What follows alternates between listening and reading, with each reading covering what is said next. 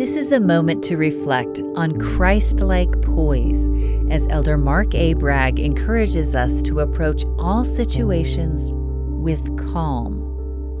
Spiritual poise blesses us to stay calm and focused on what matters most, especially when we're under pressure.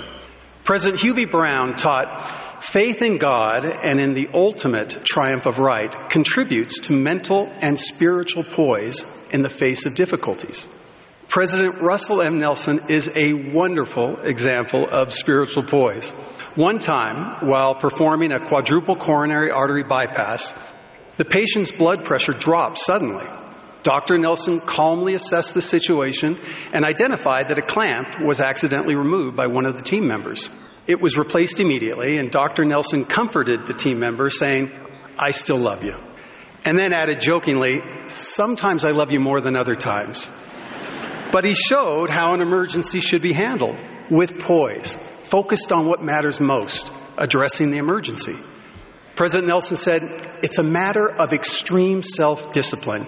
Your natural reaction is, 'Take me out, coach, I want to go home.' But of course you can't. A life is totally dependent on the whole surgical team.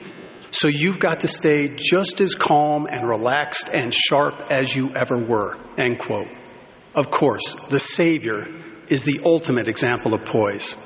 In the Garden of Gethsemane, in unimaginable agony, as he sweat, as it were, great drops of blood, he exemplified divine poise with the simple yet majestic statement, "Not my will, but thine be done."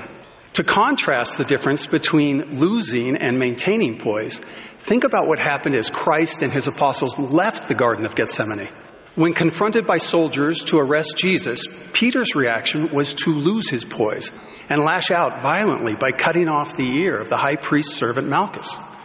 But Jesus Christ's reaction, on the other hand, was to keep his poise and to bring calm to a tense situation by healing Malchus. And for those of us who struggle with maintaining our poise, or perhaps have grown discouraged, consider the rest of Peter's story. A short time after this incident and the heartbreak of denying his association with Christ, he stood before the very same religious leaders who condemned the Savior, and with great poise, under intense questioning, he bore eloquent testimony of the divinity of Jesus Christ.